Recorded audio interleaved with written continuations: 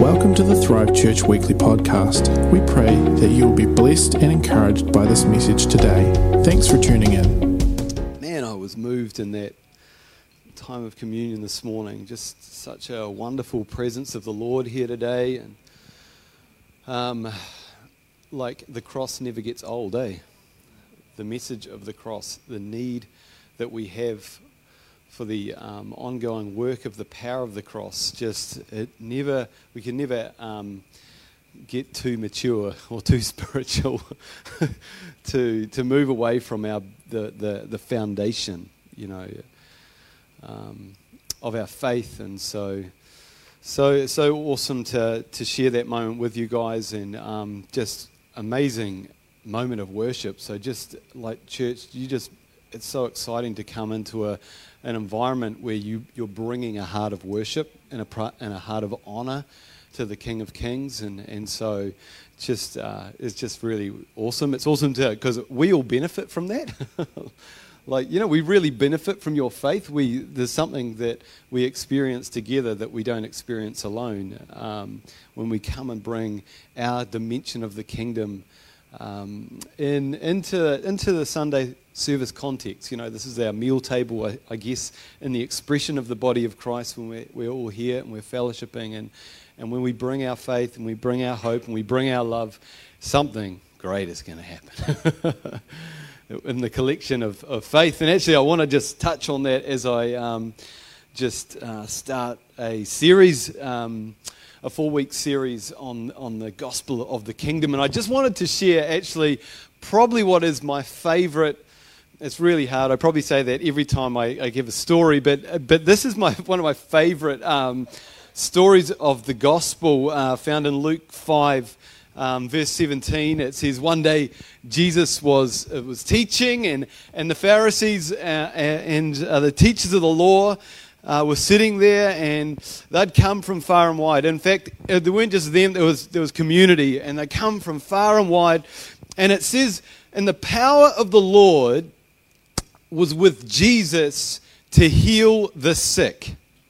I don't know if that was like special healing the sick Sunday or whatever it was in the context of Jesus' ministry, but it really frames that actually in this context of the way that Jesus was ministering, that his power was present to heal the sick. And Jesus was this epicenter of a move of God that day. There was a groundswell of hungry people there, and they were there partly to hear what Jesus was saying, but also, they were there because they hoped that they would receive something of Jesus that they didn't have. They were hoping for healing, I guess. They were hoping for greater revelation, for favor, we're like moths to the flame when it comes to Jesus. I mean, let's get around Jesus because he actually is the epicenter of all the life that flows out of us. And then it says in verse 18, it says, some men came carrying a paralyzed man on a mat, and they tried to take him into the house to lay him before Jesus. And then when they could not find a way to do this because of the crowd, they went up onto the roof. They lowered him on his mat through the tiles in the middle of the crowd, right in front of Jesus. That's awesome. That's out of the box. There's multiple ways, to solve a problem. And they were thinking out of the box. And then it says, when Jesus saw their faith, everyone said their faith. He said, friend, your sins are forgiven. And the Pharisees and the teachers of the Lord began thinking to themselves, who's this fellow who speaks blasphemy? Who can forgive sins but God alone? And then Jesus knew what they were thinking. Come on, that's the God factor there. He just pulls that out, and he can look in behind the physical into the supernatural, into their hearts, and he knew what they were thinking. And he says, "Why are you thinking these things in your heart? Which is it easier to say, your sins are forgiven, or to say, get up and walk? But I want you to know that the Son of Man has authority." Come on, this is where it gets like rubber meets the road. I want you to know that the Son of Man Jesus has authority. This is the authority to outwork the vision, the mission, the values of another realm. This is the authority suddenly that he's got. He's put on the uniform. You know, like when a policeman comes from behind and there's flashing lights and you're like, they have authority, I'm pulling over. Well, Jesus came into this moment and he said, I want you to know that I'm wearing the uniform of another realm and I have the authority.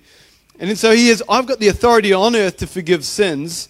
So he said to the paralyzed man, I tell you, get up, take your mat and go home. And then immediately he stood up and he took what he'd been lying on and he went home praising God. Everyone was amazed and gave praise to God. It's a great story.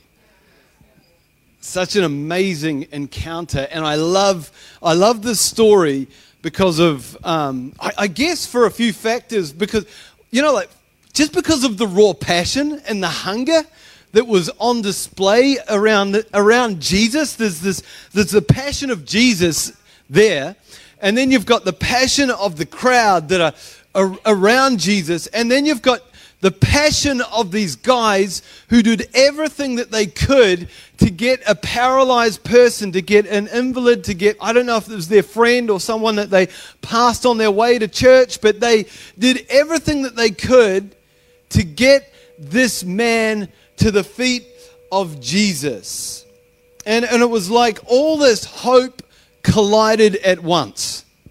And you know, remember Jesus, and it says, and when Jesus saw their faith, he responded, and there was this big God moment, and the man's spiritual and physical brokenness was restored. The kingdom of God had manifested.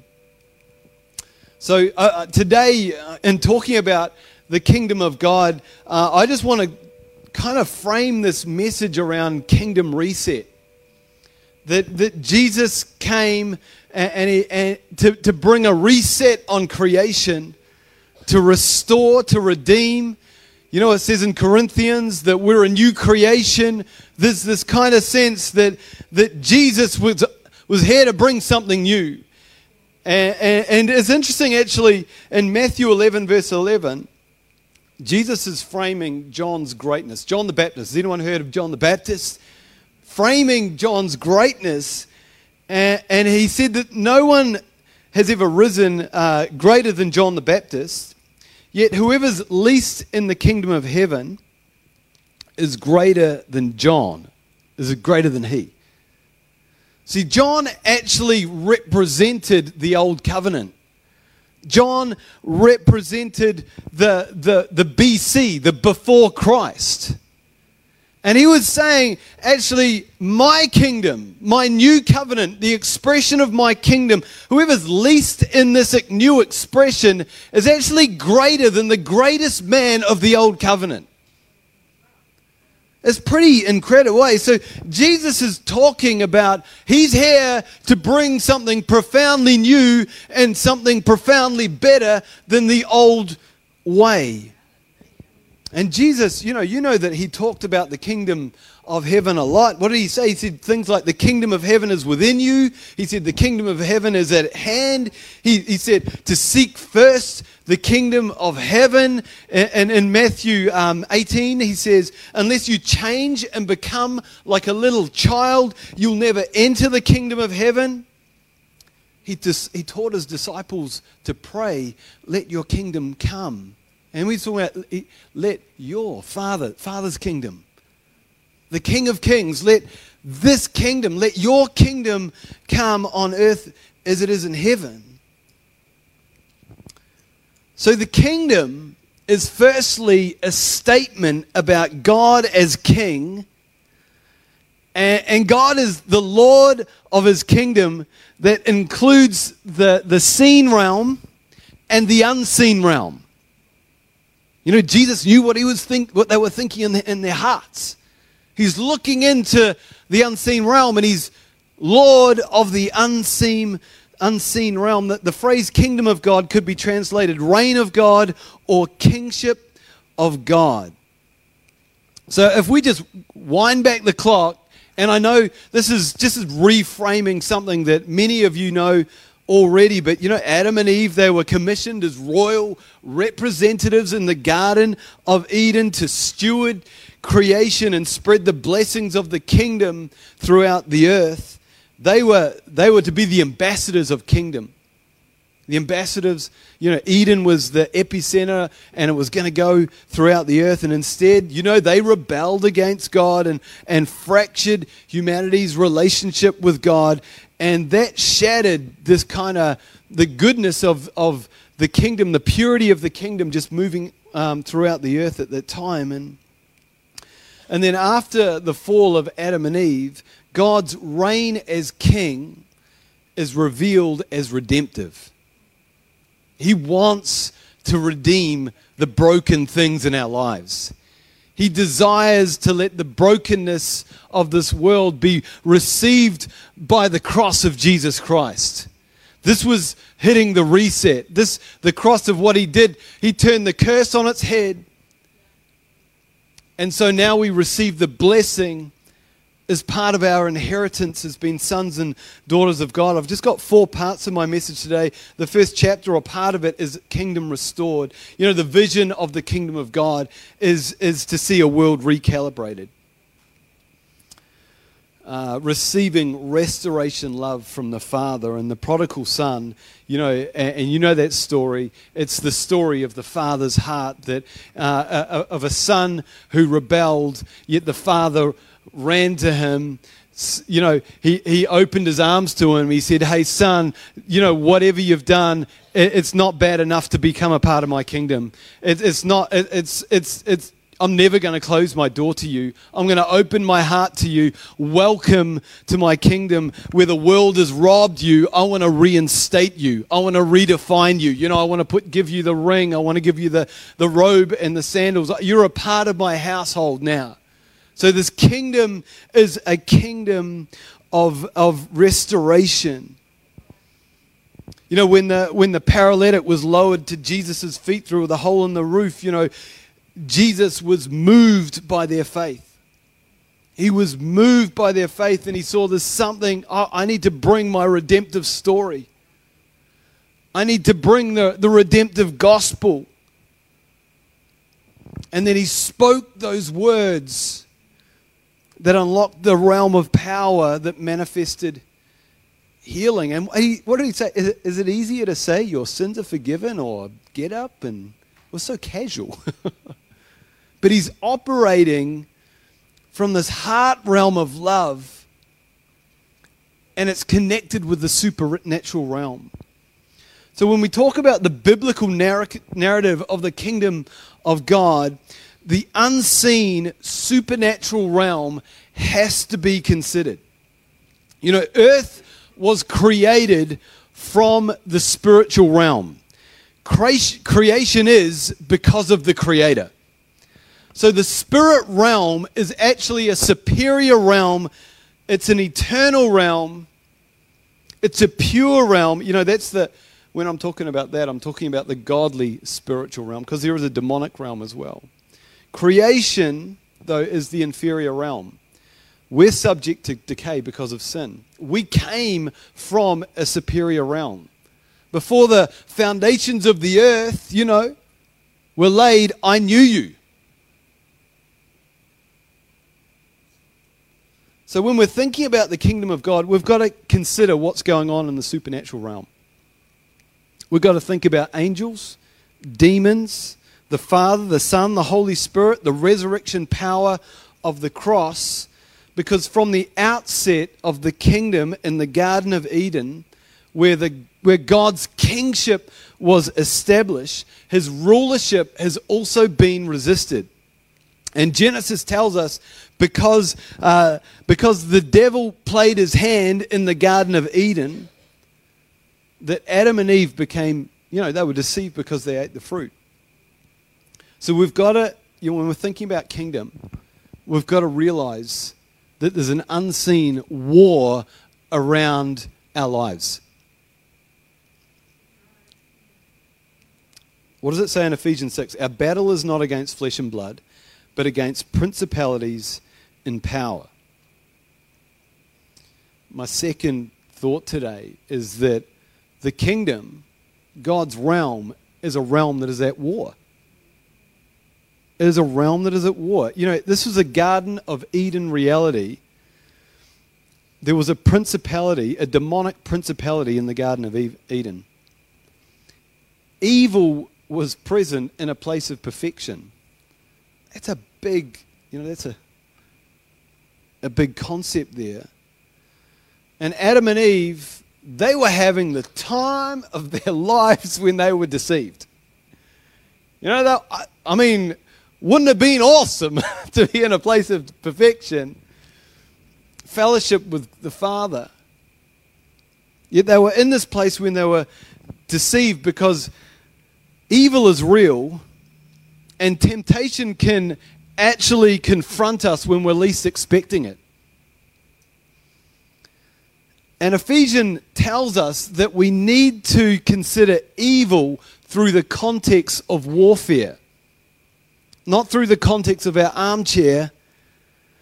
And I'm not encouraging you guys to go buy guns, not that kind of warfare. But I want to remind you today that the deceiver is pro at deceiving.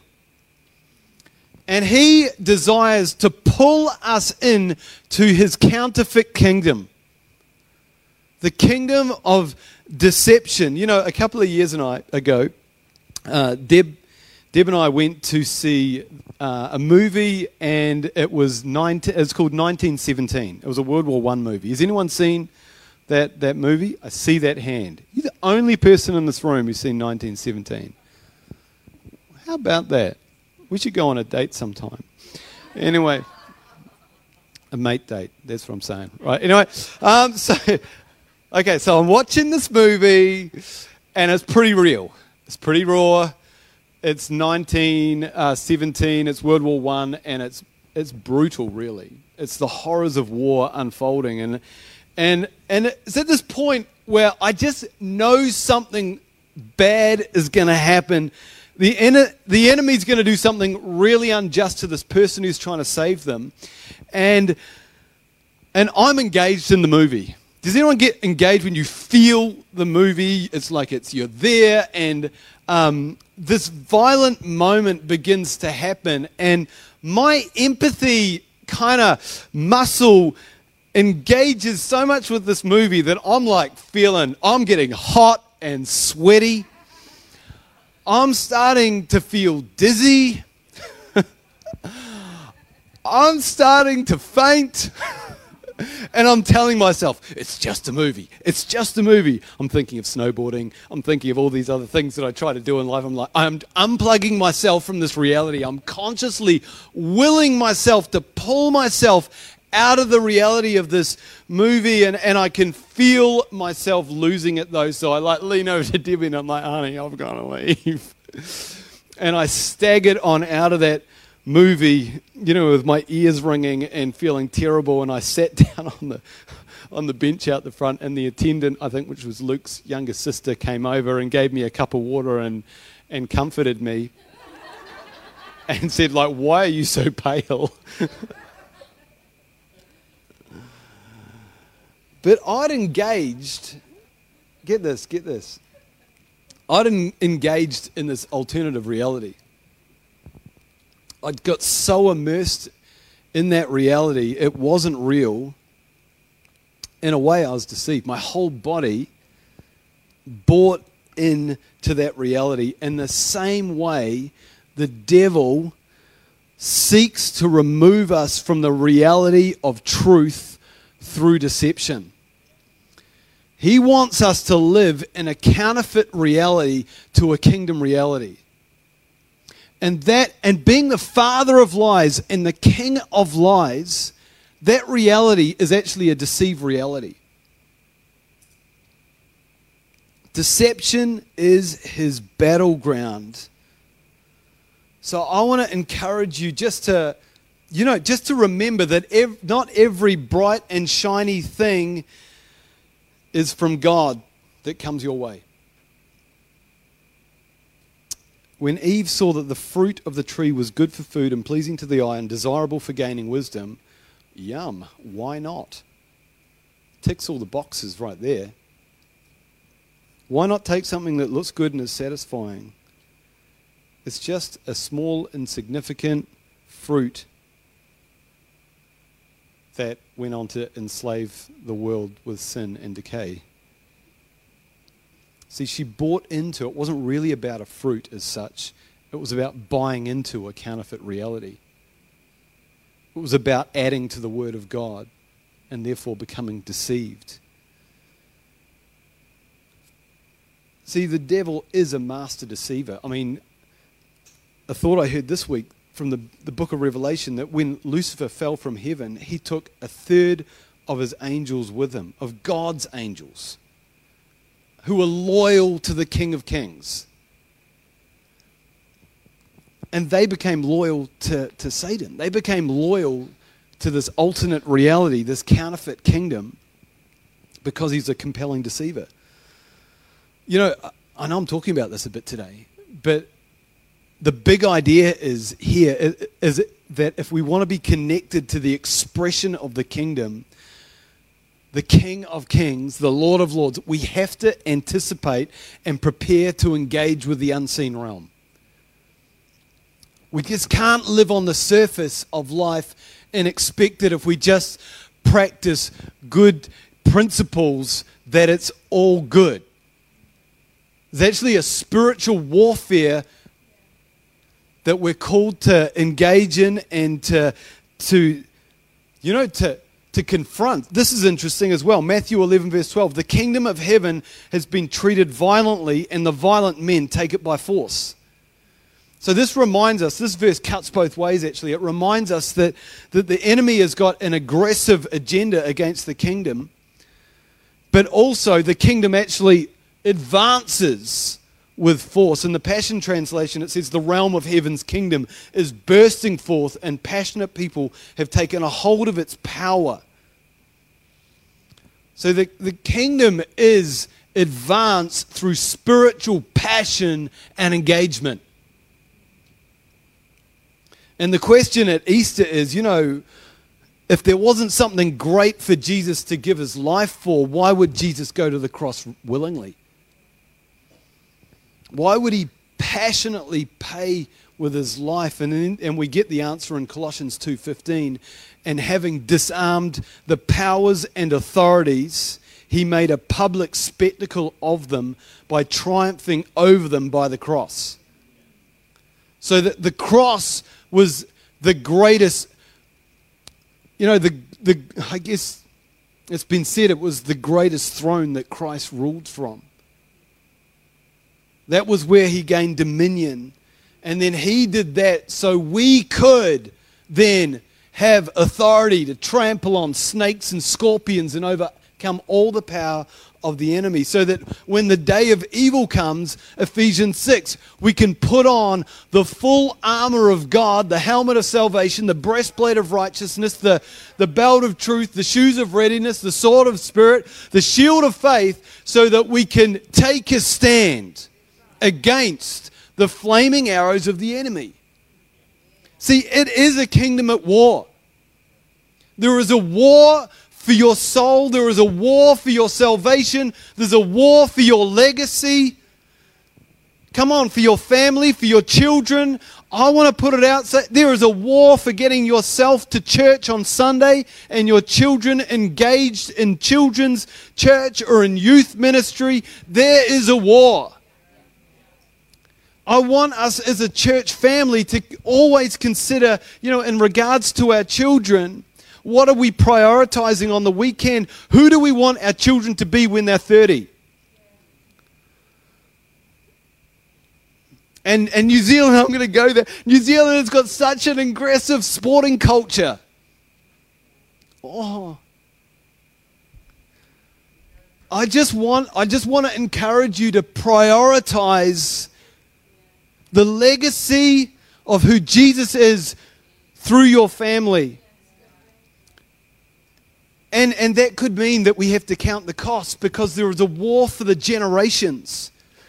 You know, the church could be gone in a generation. There is a war. Chapter 3, our part in the activation of the kingdom, and this flows on from just what I was saying, really. The kingdom revealed through our lives requires us to suit up and engage in spiritual warfare. If we want to receive the kingdom, we can't just observe the cross. Martin Luther King Jr. said, the cross we bear always precedes the crown we wear. Jesus said, take up your cross and follow me. The cross is a place of activation. It's a place of sacrifice, but it's also a place of power and the demonstration of power. Matthew 6, no one can serve two masters. Either you'll hate one and love the other, or you'll be devoted to one and despise the other. You cannot serve both God and money. Therefore, I tell you, do not worry about your life, what you wear, drink, eat, live. You know, it goes on. Don't I take care of the birds? And then it says, but seek first the kingdom and his righteousness, and all these things will be given to you as well. I just want to remind myself today that to be saved into God's kingdom is to embrace and serve God's redemptive purpose over every single aspect of my life. And if you've been living in a counterfeit reality, a counterfeit kingdom, God wants to give you an invitation into his kingdom. His kingdom is a kingdom to be received. And this is my last thought. Unless you change and become like a little child, you'll never enter the kingdom of heaven. Children trust completely. They depend completely on those who are looking after them. They're not trying to work it out all on their own. Children don't even understand all the Bible, all the scriptures, all the translations, which version's right, which version's wrong. A child's faith is not necessarily built on the knowledge of theology. And unless you become like a child that is just trusting a loving father, then we're also struggling to enter into the kingdom. I remember I was at an Easter camp. I was 13 years old.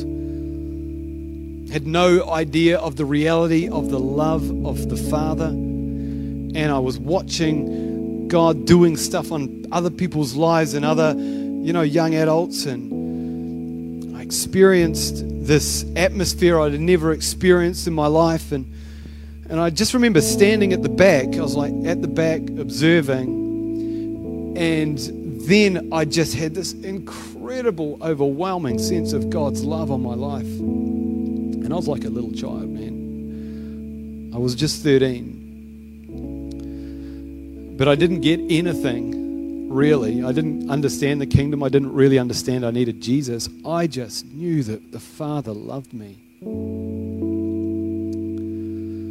And that became such a gateway for my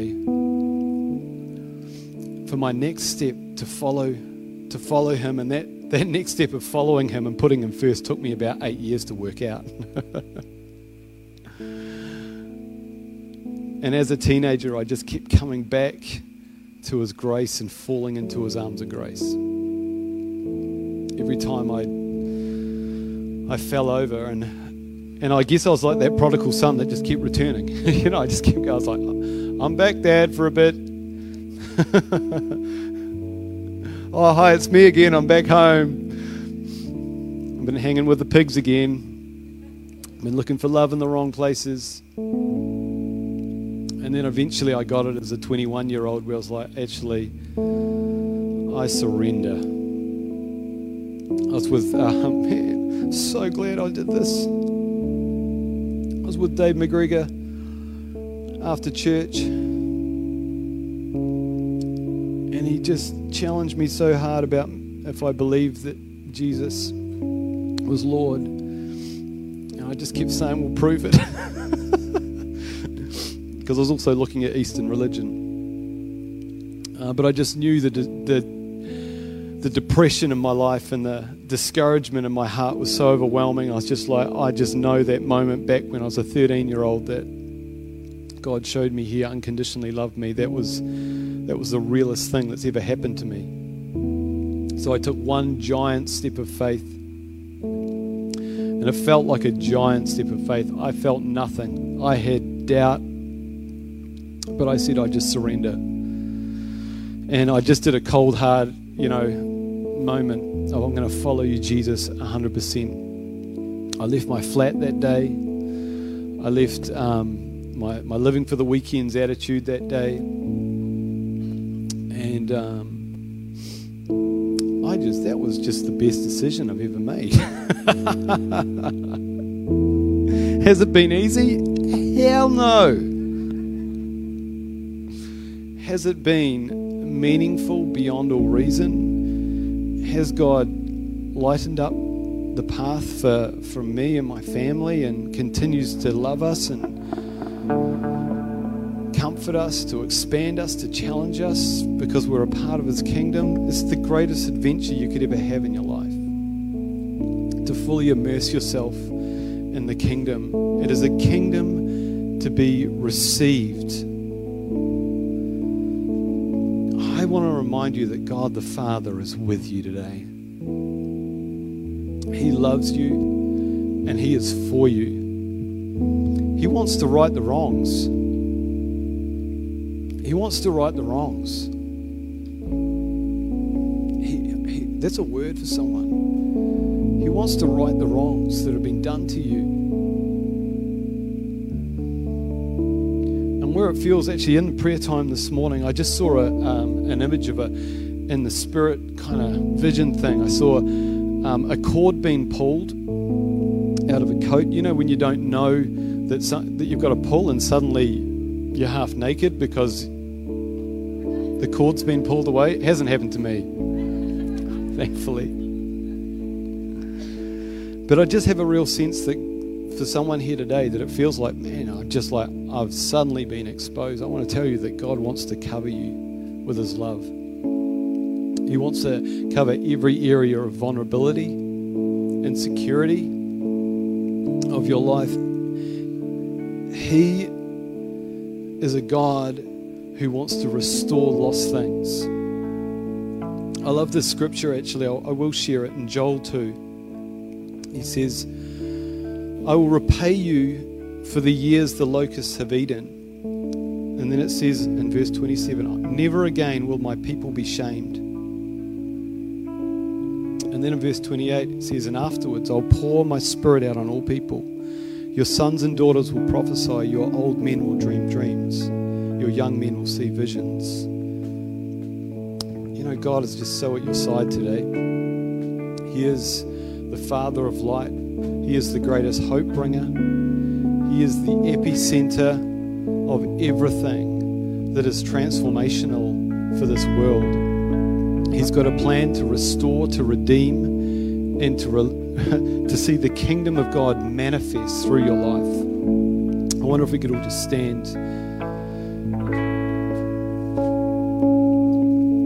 You know, grace enables us to receive what we don't deserve. Mercy sets us free from what we do deserve. Thanks again for tuning in to the Thrive Church weekly podcast. Stay up to date with everything that is happening by following us on social media.